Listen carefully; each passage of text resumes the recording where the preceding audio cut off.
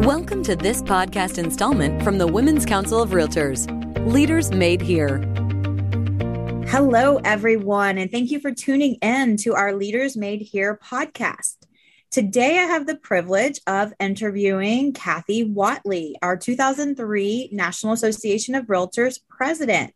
Good afternoon, Kathy. You want to introduce yourself to us? Good morning, Madam President. First, let me congratulate you on your year this year. I know it's a great one, and you have a lot that you want to accomplish. So I'm looking forward to getting an update on how you're going with your goals. I'm Kathy Whatley. I'm from Jacksonville, Florida.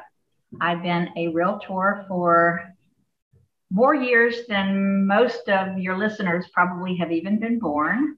I got my license in 1969, and I was not quite 19 at the time.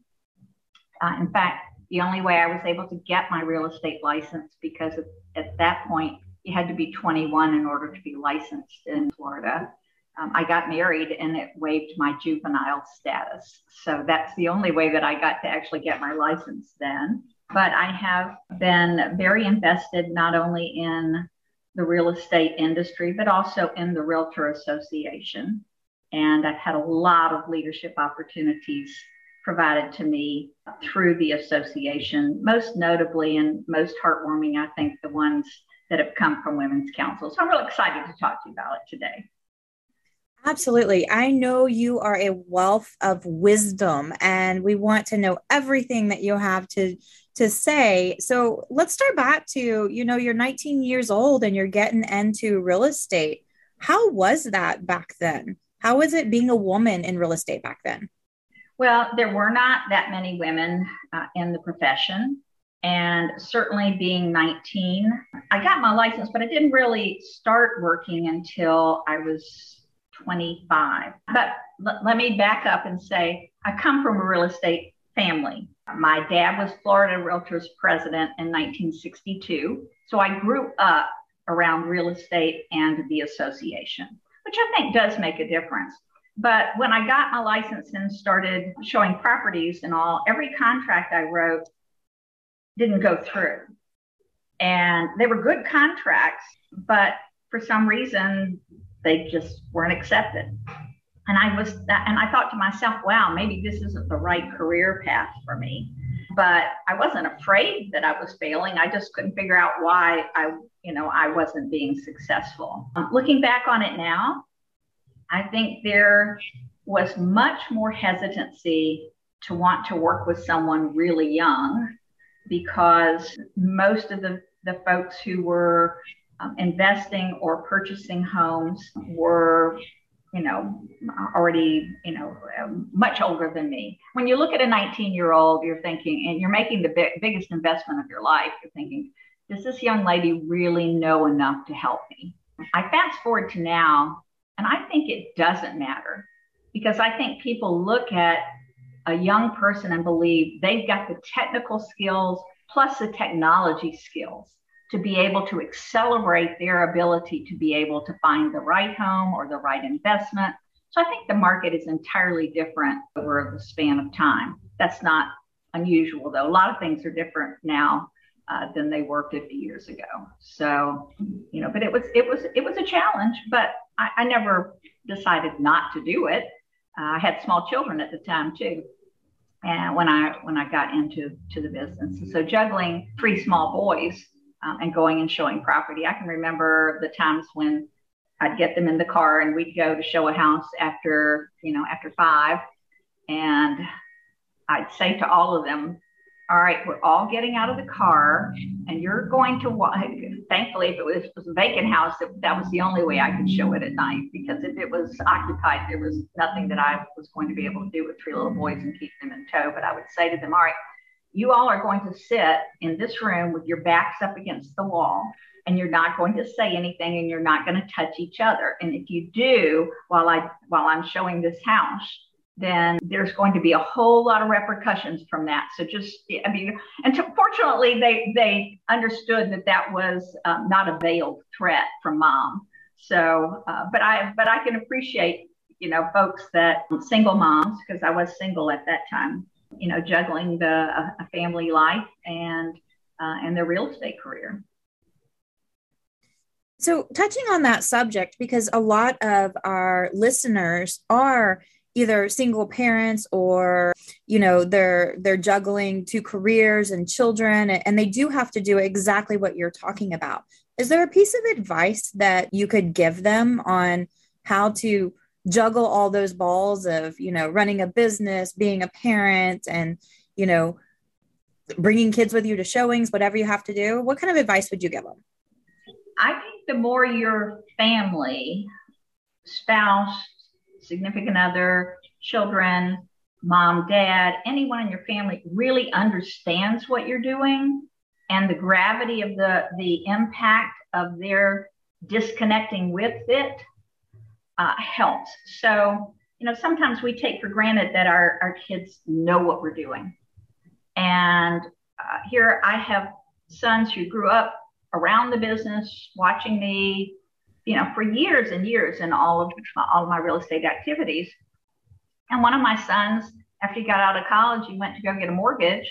And I said, okay, did you do such and such? And he said, yeah, but they keep calling me. I said, well, why are they calling you? He goes, well, I'm not sure. I said, well, what are they telling you that you need to do? He says, well, they're talking about this paperwork. He didn't even understand the significance of how quickly you needed to do things, even though he'd been around me all my life.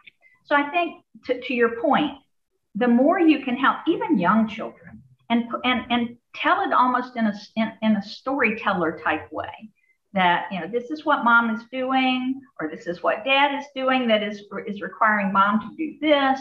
And this is how you're going to be the helper. And I mean, just really putting it in a framework that they can believe that they are assisting you in helping make a better lifestyle and a better home life for your whole family. Absolutely. So let's talk about leadership. You were not new to leadership because your father was the president of Florida Realtors, but how did you start your leadership journey? Actually, I got my very first opportunity from Women's Council. And, when I say that, most people, if they don't realize that I come from a real estate background, they think that was pretty normal. But you would have to believe, and again, in reflecting back, I would have believed that the association would have reached out to me. Here I've got a dad who was president at the local association, at the state association, but the first ask came from four women who were members of our local Women's Council network. And they invited me to come to a meeting and join. 4 months later, the four of them came back and said, we want you to be president now. And I chuckle about that because for someone who had never served on any committee anywhere, to go from member to president is a leap of faith of the members, not of the person, but of the members, to say, okay, no matter whether you've got this background or not, we think you can do this. And that's a truly strong support network. They allowed me to learn a lot, to fail gracefully at times. And I learned a lot about myself in that year. Things that I could do well and other things that I didn't know how to do at all. And one of those things was delegate. And I think that the delegation part was one of the more critical things that I learned in the first year. How to do it correctly, how to select the right people to put on your team, those that you can select. The officers, you have no choice over. You may love them all or you may not get along with them all, but those individuals are elected by the membership. But the ones that you select, really, that is the entire battle. If you get the right people, you have won the battle because they're people that you can speak with. You feel comfortable reaching out and saying, where are you on this task? What have you gotten accomplished? How do I need to help you to make sure that we get the goal accomplished?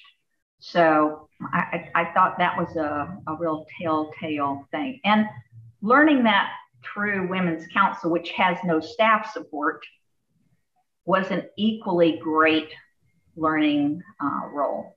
I know that all of the Women's Council members, when they step into that leadership role, if you're back at your office, you've got staff support. If you're on a team, you've got team support. When you step into that president's role, you're it. You have member support, but that's all volunteer. It's not a paid staff or a team type of environment. And that's when you learn to operate and handle things well in that environment, it focuses you to detail. It focuses you to get organized. And ultimately that rolls into things that help your business long-term. So the skills that you learn through Women's Council, because you are having to really oversee everything and connect all the dots, I found to be really, really important. I went from there at the local level to state president of Women's Council 5 years later. I hadn't been a local board president yet. That didn't happen until 5 years after that. And then went on to run for Florida Realtors president-elect, and I lost. So I ran again the next year, and I lost again. And I thought I handled it pretty well. You're always upset if you believe that you are qualified and you're prepared to serve. There's always a disappointment when you are not selected. That doesn't mean that you weren't well qualified. Although I can tell you there were times that I got to do things that I probably wasn't the most well qualified person, but that's a whole different story. But my husband was just irate when I lost the second time. He was irate. And I think that's also a lesson that if your listeners can appreciate, your family takes things harder than you do sometimes. We're able to move on. You talk about the transaction that you've been working on, you've taken this customer out, you've shown them, house after house after house. They've written contracts on every one of them. They're one of 15 contracts and theirs isn't accepted the first time, and they're one of 20 the next time and theirs isn't accepted. And after 3 or 4 times, you're dealing with the client and trying to help them not get buyer fatigue and understand, but your family gets very, very frustrated because they hear it too. That happens in leadership as well. So I talked to him, and after a couple of months, he said, if that's really what you want to do, if you want to try one more time, you go for it. And the third time I was successful. And I have to say that if it had not, the first 2 losses are probably the most fortunate failures I've ever had. Because if I had won in either of those other 2 years, I wouldn't have been president of Florida Realtors. When all the technology broke, Florida Realtors was way ahead of its time in terms of what it could bring to the market in technology. We actually took something to NAR. At that time, it was called One Realtor Place. Members now know it as NAR.Realtor. But we actually created the prototype of a platform for NAR. And because I was president, I was the one who did all the live demos for all the NAR meetings. And that's how a lot of people got to know me. So timing is just unbelievably, unpredictable. Mm-hmm. In your volunteer life, in your sales life. You can walk up to somebody and very fortunately, they mentioned they are interested in some real estate deal, and you happen to capture them as their client. They may have a sister-in-law who's in real estate. They don't even think about her. So timing is just crazy in our profession. But I've had a lot of very, very, very lucky breaks, and I had 2 wonderful, fortunate failures that actually, I believe, propelled me to be able to be fortunate enough to serve as NAR president in 2003. So I'm a lucky girl. So let's talk about the adversity of losing not once, but twice, and then you ran a third time. What did you learn in that little trial of your life? What was the biggest lesson that you learned? A couple of things. Your friends will truly rally around you and help you. They help cushion that disappointment. In fact, a lot of my Women's Council friends were right there with me. Back in 1992, and I want you to put this in again, think about the time frame, 30 years ago. There were not as many women even in a leadership role at that time. And I don't think some of the men were quite prepared for me to be a leader. Whether it was because they thought I had gotten too many lucky breaks, whether they just still didn't, think I was the right person. But the first year I ran against a gentleman, and there were two other gentlemen who were running. And when I wasn't successful, the second time I actually was running against another woman, and Marie Powell out of the Central Florida area. She was a owner of a very large company, one of the large company owners. And when Marie got elected, I think that's what surprised my husband the most, that, it wasn't me. But I obviously wasn't the right person for the people who were ready to move people forward. The great thing about Marie was she was so supportive when I did become, because I was her president-elect the next year when I got elected. She was so supportive of me and did absolutely everything that she could to advance my abilities and capabilities to step in to become president.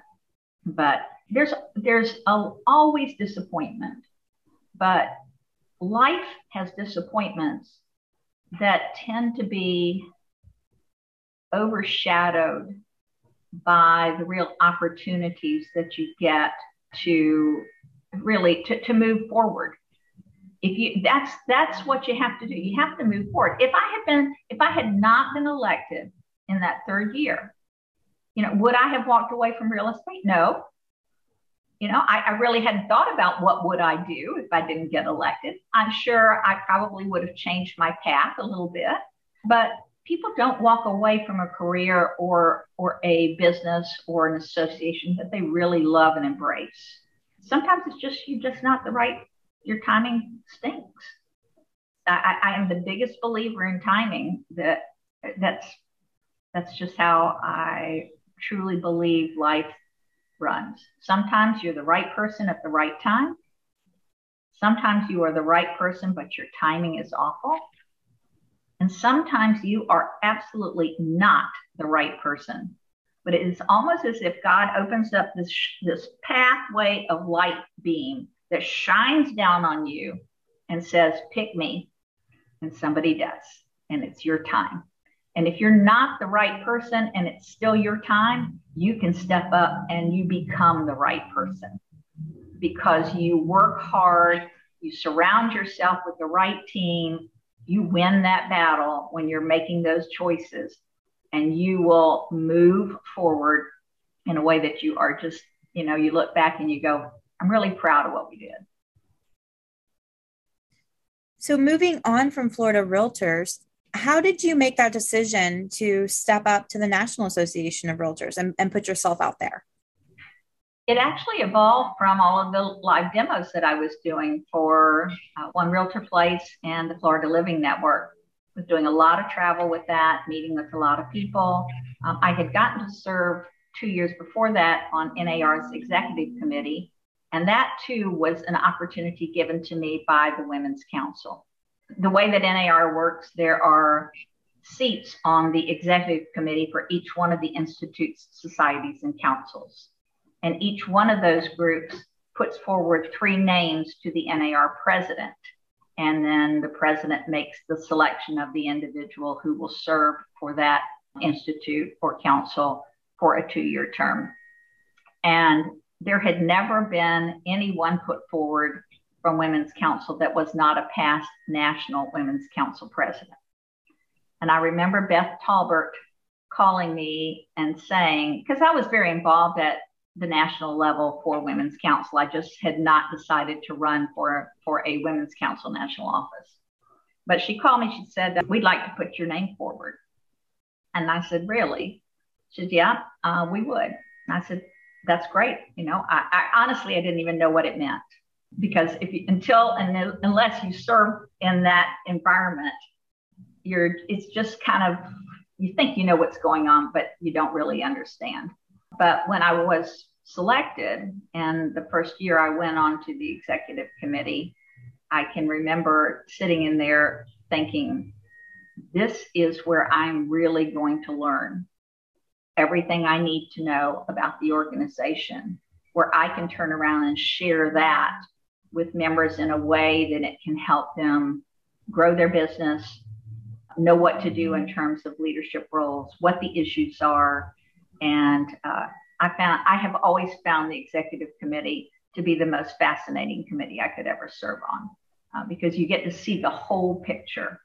And I would get in there, and there would be men that say, well, why don't you call it the Leadership Council of Realtors instead of the Women's Council of Realtors? Norm Flynn used to past president, used to say that to me all the time. I said, Norm, that I appreciate that we are creating leaders, but we are the Women's Council of Realtors.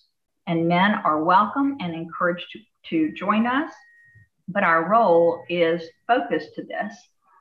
And I think I was able to be more vocal about it, and they would talk to me more about it because I wasn't a past national president. So they didn't see me having necessarily a vested interest. I'd never been an officer at the national level.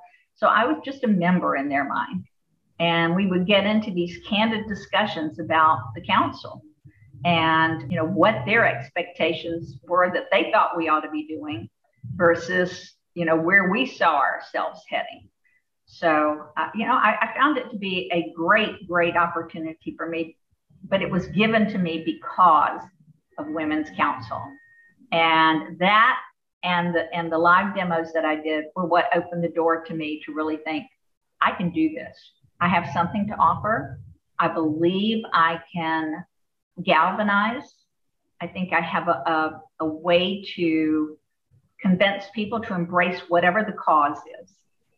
And I think that's an important thing that most leaders have to realize. The higher up you get, the more you have to, no matter how high you get, you have to rely on the grassroots folks to implement whatever the issue, message, cause, goal is. As national president, you can set the goal, you can set your desire, but unless the local leaders and the local CEOs and the local members think that's a great idea and I'm willing to spend a little bit of my time to help achieve that, it goes nowhere. And I felt like I had, at that moment, we were dealing in the same type of market that we are right now. I mean, we were dealing in listings that would be listed and you get 30 offers within 30 minutes. And people were asking the same questions, how can I make my contract look better? Those were the media conversations I was having and calls. So it was very, very similar. And like now, the housing affordability crisis was just off the charts in a challenging way for working class people who were trying to work in restaurants, hotels, couldn't live anywhere near where they worked. And so, we thought I had the ability to have a message that resonated with members and that they would embrace it. And they did. So timing for me turned out to be really, really great. So if you had to reflect on all of your leadership journey, I think if you open the dictionary and looked up leader, there'd be a picture of you there. No, there would not.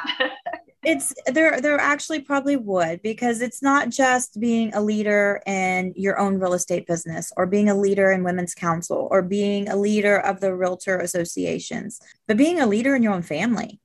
What is the biggest leadership lesson you learned along the way? That's a great question. And I wish I had a very succinct answer for you. If I was trying to summarize what I think is happening best now for me that I've learned, is that it's, number one, it's okay to fail and undertake things as a beta test. And tell the people that are participating with you that you're, that's how you're rolling with it. If it needs to be modified, it's okay to make modifications to it. Our NAR Director Mentor Program evolved just that way. We had tried a number of things over the years, and they just hadn't gelled. And Andrew Barber, a good friend of mine in Florida, kept saying, how are we going to hold people accountable? And the accountable part, I think, is what I want to drill down on here, because if that is one lesson that I learned and that has continued to be more and more important to me over the years, is that we all have to be accountable. If you have taken on a leadership role, be accountable. Don't be tardy, be on time, bring in and be prepared.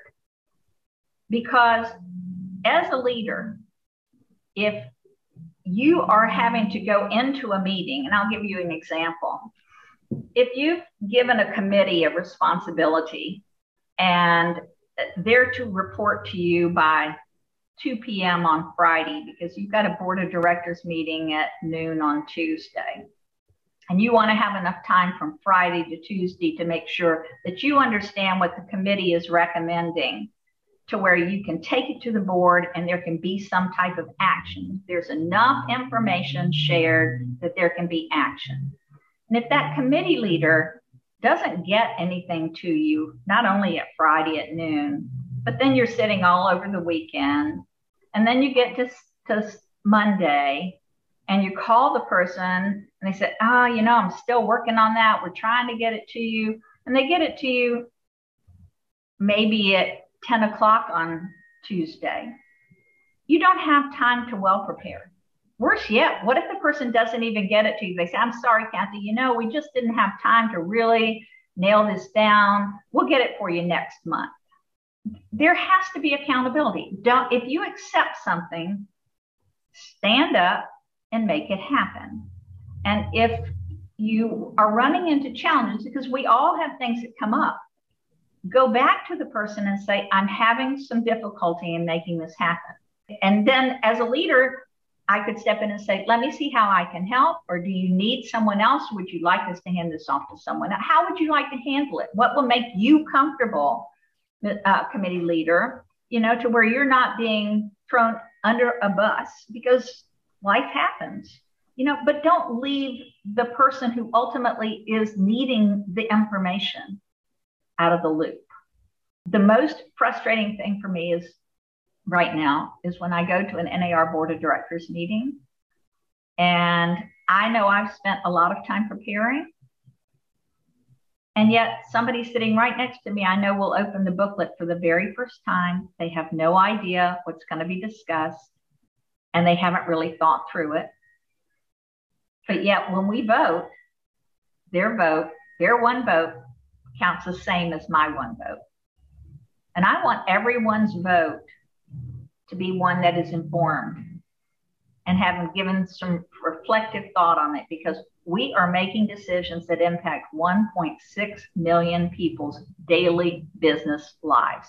They deserve us to be accountable to them.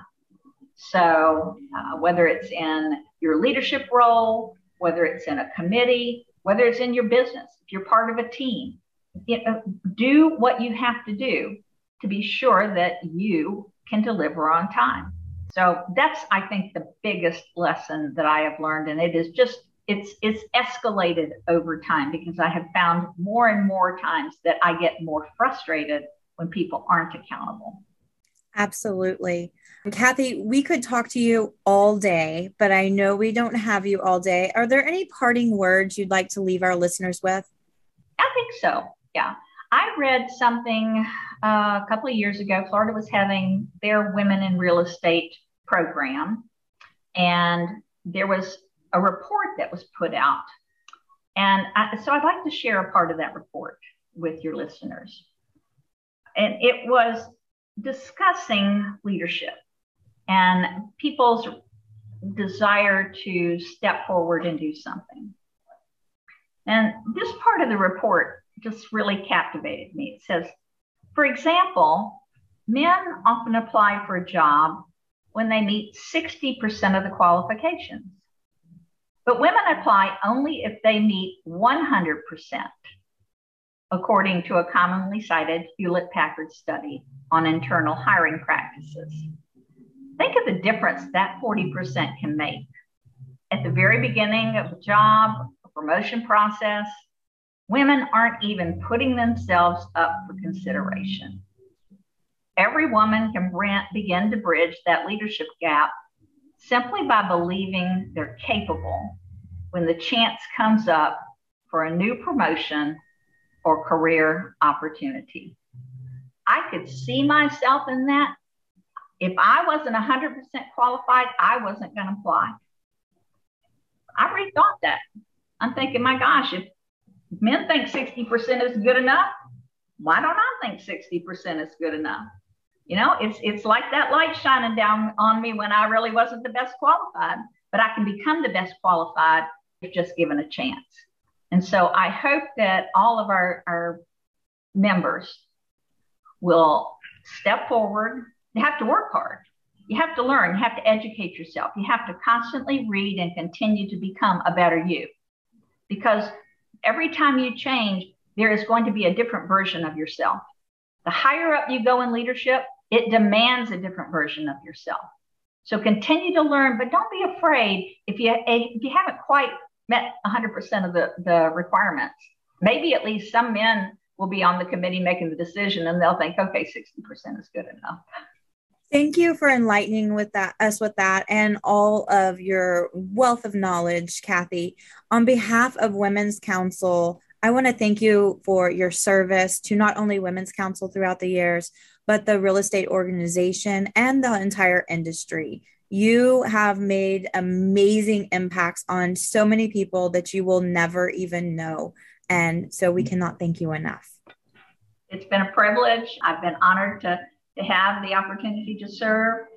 And I'm excited for all of you who are now getting ready to lead us forward, because great things are yet to come. Thank you for listening to this podcast installment from the Women's Council of Realtors.